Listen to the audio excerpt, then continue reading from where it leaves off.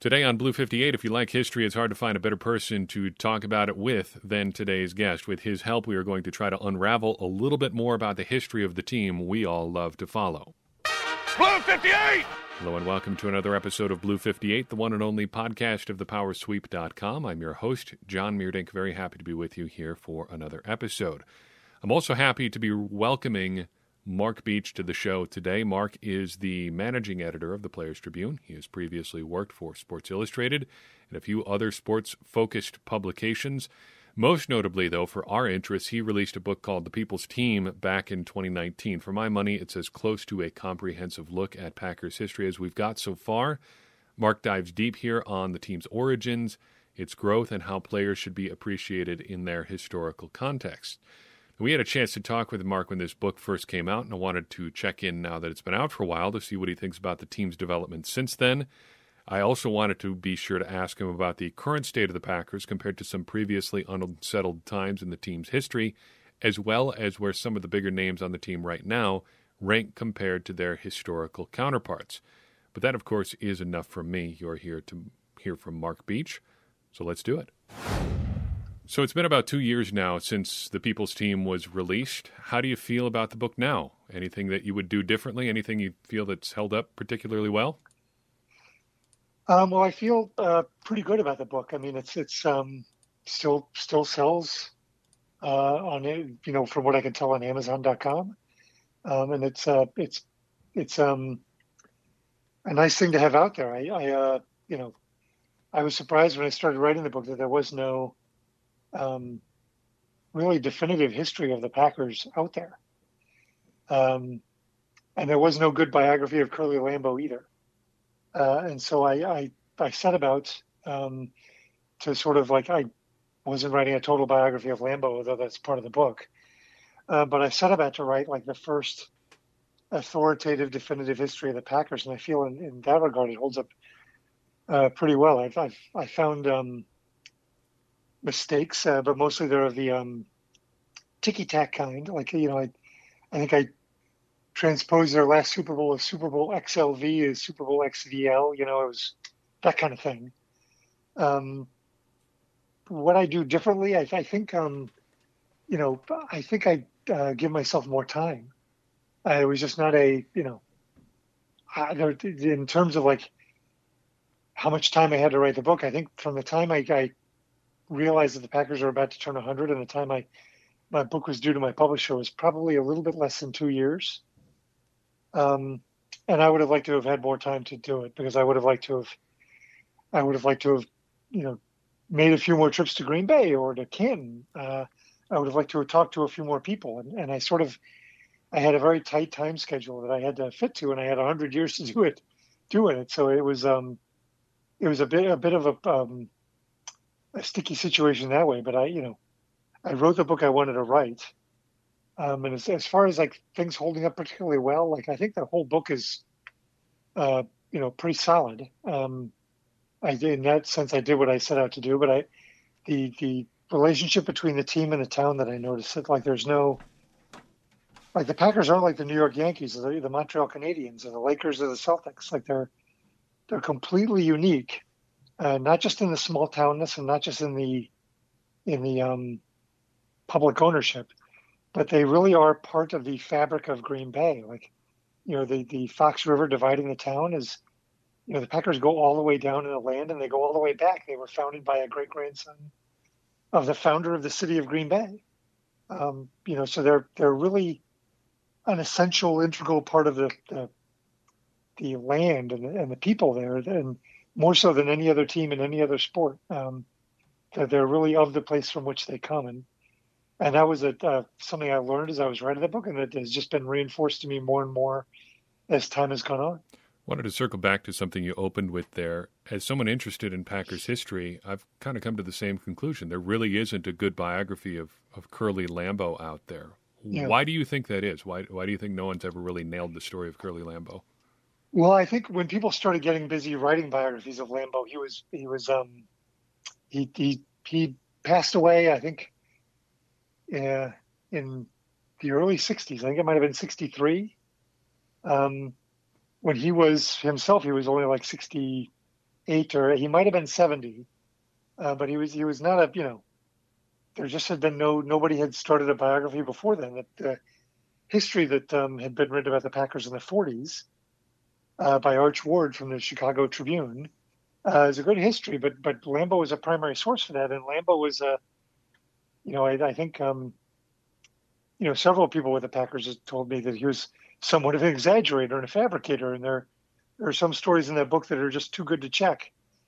And so I think, you know, that there was a certain amount of legend about his life that has been passed down into fact that probably isn't so. And I think that, you know, nobody got started on it soon enough.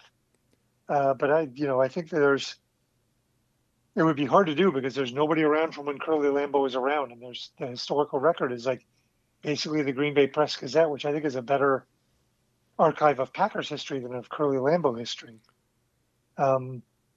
It's hard to do. And I found his family was, I think he'd been, you know, he's been gone long enough. His family was not down to talk to me when I made overtures. And so I just think it's been a tough nut for people to crack, and they started trying to crack it a little too late. Are you ever tempted, as somebody who writes about history, when you come across one of those nuggets that is just, like you said, almost too good to check, to just leave it too good to check, even if that's not in the interest of truth? Yeah, that's a excellent question. I mean, it really is. It's a historian's dilemma. Like you have the great story from the Packers. I think when the Packers went back into the league and they got kicked out in 21 after their first season in the league, and they were back for the 22 season, but they spent about 8 months in the wilderness there. And the legend of the story has grown up that I can't remember who the guy was, Curly Lambeau's friend was in town. But the legend was he sold his car so that Lambeau would have the money to buy the Packers back into the league. And, you know, there are several problems with the story. First of all, nobody knows how much the Packers paid, or even if they paid to get back into the NFL. You know, and there's no evidence that the guy went with Lambeau to the league meetings, or you know, supposedly he did this all in agreement that he would get to play for the Packers, and there's no evidence that he ever played for the Packers. So there's several problems with the story, but it's all in Arch Ward's history of the Packers because Lambeau told him the story. So, you know, a lot of those stories have been passed down. And Arch Ward's book was very good, but they've been passed down in that book and in other books that aren't so strong and aren't so rigorously researched. And I sort of saw it as my job to correct the record, to try to set things right. And I think I felt duty bound to do that because the team historian is Cliff Crystal, who's a stickler. Cliff's voice was in the back of my head all when I was writing this book because I talked to Cliff a lot and I worked with Cliff a lot. And he's a rigorous historian and a stickler for the truth and for fact. And it made my book better to work with Cliff on it. And you know, my goal was to write a book that did not repeat legends and did not repeat, you know, things that were not true or that had not been fact checked. And so it was, again, that was another reason it was difficult to get done in 2 years. But it was also another reason it was difficult to write about the Packers because so much of what has been written about them is just not so. And even the Packers 75th anniversary book is rife with errors. It's really quite astounding that you know, there would, until Cliff started doing his work for the Packers on his website, on the Packers website, Packers.com, there wasn't much of a good historical record for any Packers information. So it's been fun to see my work hold up, you know, within that regard too, because, you know, it's not that hard for people to say with, you know, old anecdotes about the Packers, that's not so. And so far, so good, you know, knock on wood. The past 6 to 8 months or so have been pretty tumultuous in Green Bay. So thinking back to some other times where there's been turmoil in Packers history, what lessons do you think we can learn as fans from this one? Well, I mean, you know, I would say that this one was unique in Packers history because, you know, as an off-season problem but you can't really say that because of the Brett Favre situation. And I sort of got through this one by just putting my head down and waiting for the truth to come out, which wasn't going to happen until Rodgers showed up at training camp. When I talked to Mark Murphy for my book and I asked him why he decided to sort of split responsibilities at the top of the organization for football duties between the coach, the GM, and himself, when the Packers have always worked best when it's been the GM at the head of everything, whether that GM was Curly Lambeau or Vince Lombardi or Ron Wolf. Whenever the Packers have a divided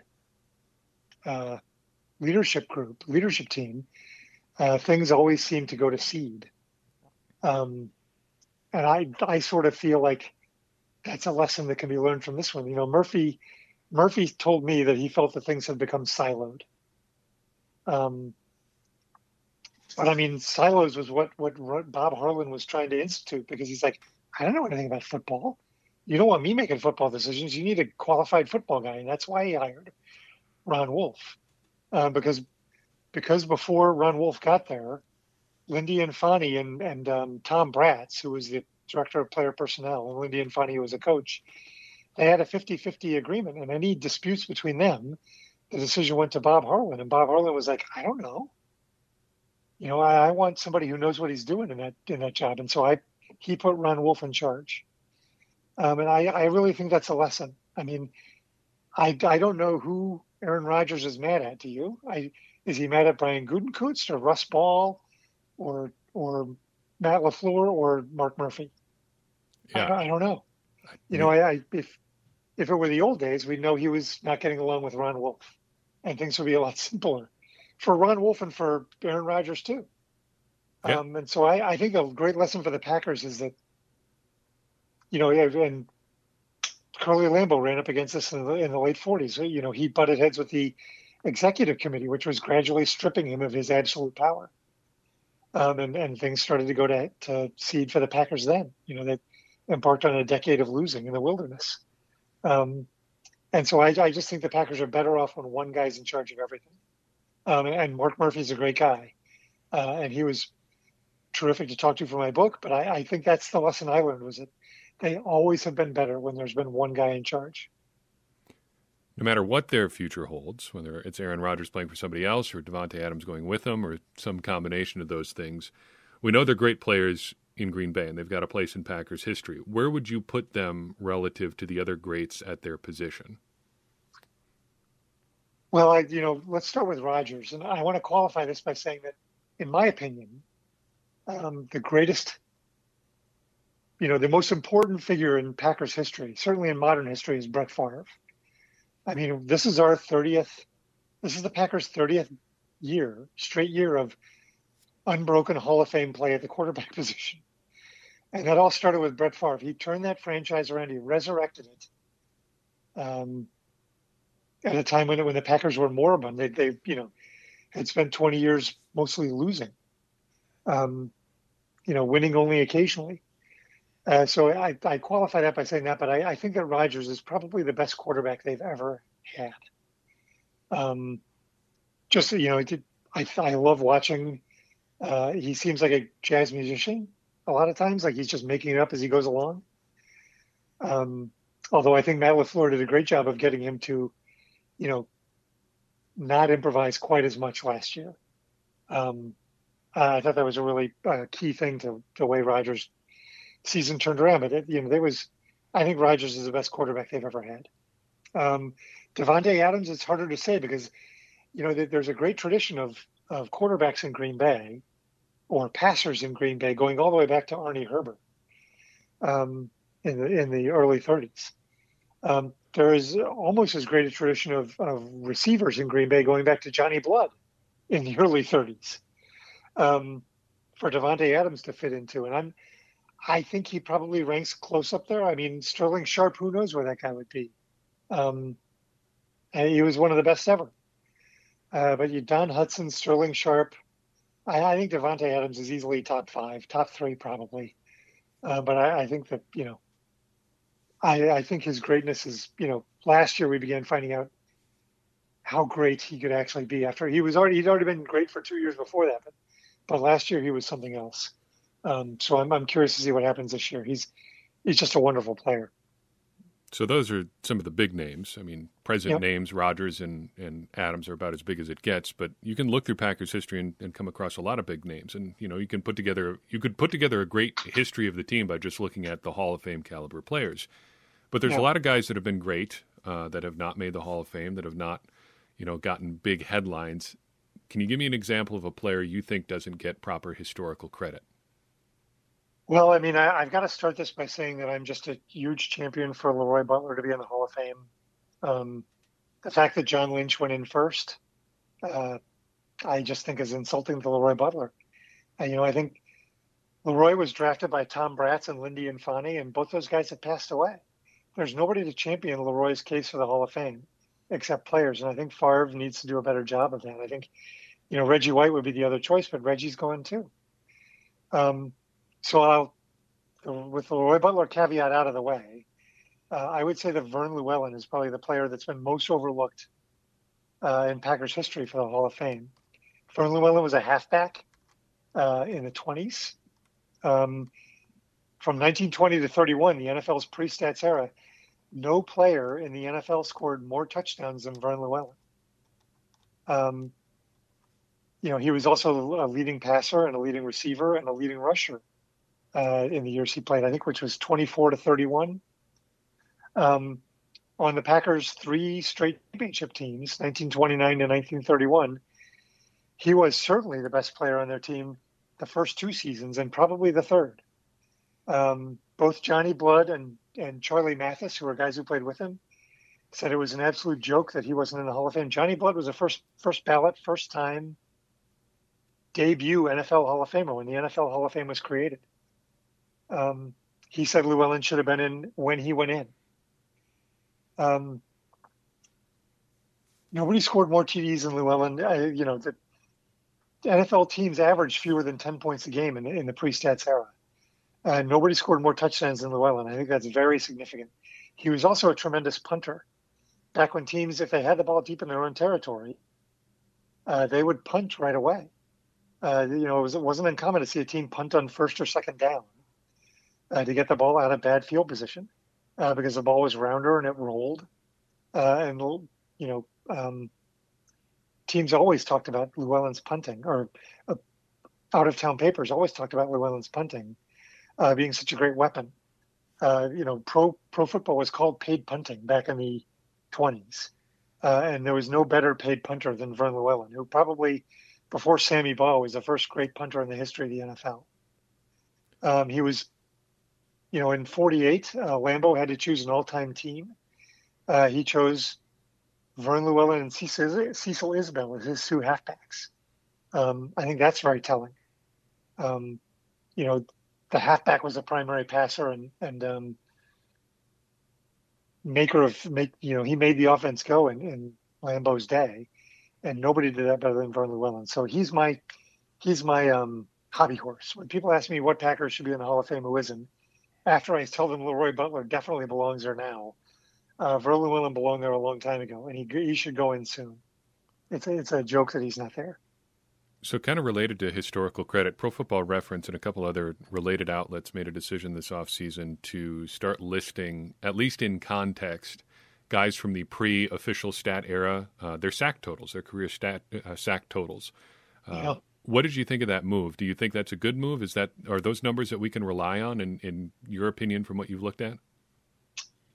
How far back do they go with that? They go back. They went back to like the modern era, right? The 60s? Yeah, I think they go back to 1960. So it's about a 24-year window or so.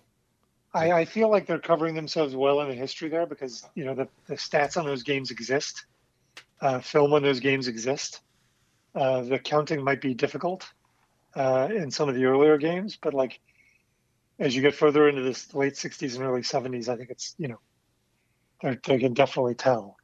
I feel like those are pretty good, and it was no surprise to me to see Willie Davis so high up on that list. The guy needed all. He was robbed by not playing in the sacks era. He just, I think Super Bowl II, I counted like three. He had 3.5 sacks of Darryl LaMonica.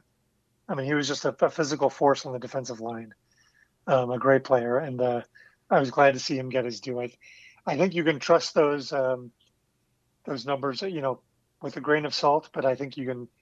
I think Pro Football Reference. I know a lot of I know a couple of the guys who worked on that or work on that, and I think they do a good job. So the Packers or Packers fans, I guess, are pretty blessed in having 100+ now years of history to study. And feel free to get as philosophical with this one as you want. But why should somebody study the history of the Packers? Why should you make the effort? Well, I think, if you're a fan of the team, I think it's worthwhile to see just how deep the connection between the team and the town goes. I think you'd asked me earlier about times of uncertainty and turmoil, and like for the first 50 years of their existence or so, the Packers were always on their deathbed. They were always on the brink of extinction, and they were kept alive by the businessmen in the town, who thought it was a good thing for Green Bay. They went out on their travels and they saw that Green Bay was known for having this football team, and they saw the value in having a franchise, having an NFL team, and in what was even in the 20s, the smallest town in the NFL. Green Bay, except for a few years in the 20s, has always been the smallest town in the NFL, by far. So I think in that way it's valuable. You learn about the connection between the team and the town. I also think no team is really even close to the Packers' number of NFL championships. The Packers have won 13, including 3 before there were championship games. So they've won 10 championships when there were championship games, which is still more than any team in the NFL. The closest, pursuer to Green Bay in terms of championships has won 9. I think it's the Bears. So it's the most storied team in the NFL. Titletown is a great moniker. It was conceived in the 60s, by the way, before the Packers played I think it was a 61 championship game in Green Bay, which was the first championship game in Green Bay, actually, of any kind. It was really a great name, and it stuck for obvious reasons, especially after they did what they did in the 60s. But lots of other places want to be Titletown. New York would like to be Titletown. Boston would like to be Titletown. LA would like to be Titletown. But they can't be. It's in one place. It's in one little place in Wisconsin, one little miraculous place. I mean, the story of the Packers is really, Cliff Christo calls it the best story in sports, and he's not wrong. It's a miracle this team still exists in so many ways. And I think you get a greater appreciation for what the Packers are now, which is, their relationship to the town is completely different than it was for most of their history. Like, the Packers are Green Bay in a lot of ways now, but before they weren't. And it's really a wonderful thing. And I think to understand that about the team is just makes being a fan of the team so much more enriching. So if that sparks your curiosity, if you're somebody listening to this and you want to get started, where would you, Mark, say that someone should do that? Where should you start diving deeper into Packers history? How do you do that? How do you get it going? Well, where I started was, you could read my book now, but where I started was I was reading Cliff Christol's column on the Packers website on Packers.com, and you can tell right away that Cliff is doing work that's different than any other historian in pro football. I found Cliff to be more reliable as a resource than the Pro Football Hall of Fame. And because Cliff is so heavily invested in the Packers and so heavily involved, there's no other team in the NFL with its own historian officially. And the other historians for teams are not, I'm telling you that, from the bottom of my soul, Cliff is different than every other historian for every other team out there. And so starting with his stuff on the website is essential. If you want a good history of the team, a good pocket history of the team, You can buy the Packers Media Guide in the Pro Shopper online. Cliff is responsible for a lot of the history that's in there, and he's responsible for correcting a lot of errors that weren't in there before. And Cliff is also involved in the Packers Hall of Fame, which is a wonderful visit. The Packers have done a lot since the days of Bob Harlan and the renovation of Lambeau Field to turn Lambeau into a year-round destination, a place you can go not just for games on Sundays in the fall. And having the Hall of Fame there is a great thing. There's wonderful stuff there. The Neville Museum in Green Bay is terrific. There's lots of stuff about Green Bay, like the story of the Fox River and the story of the building of Green Bay is, in a lot of ways, contributed to the existence of the Packers. Like the rivalry that grew up between the east and west sides of town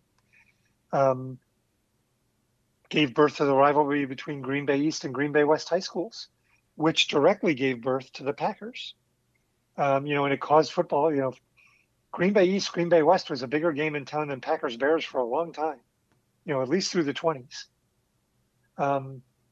So that, going to Green Bay and seeing the Neville and seeing the Packers Hall of Fame is terrific. If you're remote, Cliff's stuff on the website, the Packers Media Guide is great. Cliff wrote a great companion piece to the Heritage Trail. That's another thing. John, I didn't even think of it. The Packers have a Heritage Trail. What other town in America besides Boston has a trail that traces history through to town? Like, I can't think of one. Boston is the Freedom Trail, which traces the history of America. The Packers Heritage Trail traces the history of the NFL team and shows all the places in which it started and began and where it's still relevant. It's really an amazing thing.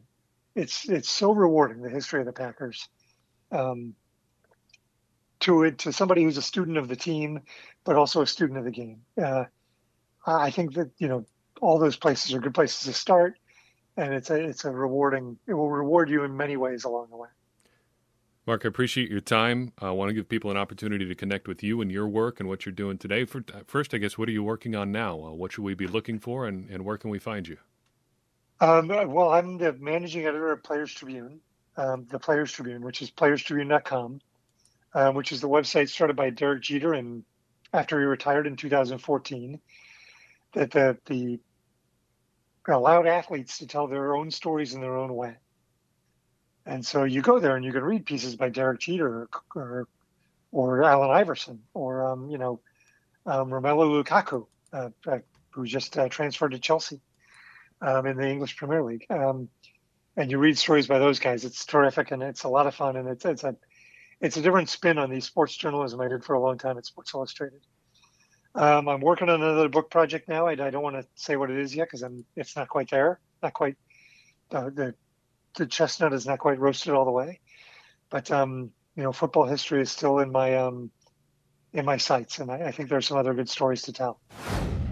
A big thanks to Mark Beach for appearing on today's show. I've included links for where you can connect with him and his work, as well as buy the People's Team with today's podcast. That's going to do it for today's show. I appreciate you tuning in. I appreciate you tuning in for every episode. If you enjoyed this one and think somebody you know might enjoy it as well, it'd mean a lot to me if you would go ahead and share it. It's going to help more people find the show and, of course, get more people involved in this conversation we're having around the Green Bay Packers. And getting more people involved is going to help all of us, me included, become smarter Packers fans. And that's great because, as I always say, smarter Packers fans are better Packers fans, and better Packers fans are what we all want to be. I'm your host, John Meerdink. We'll see you next time on Blue 58.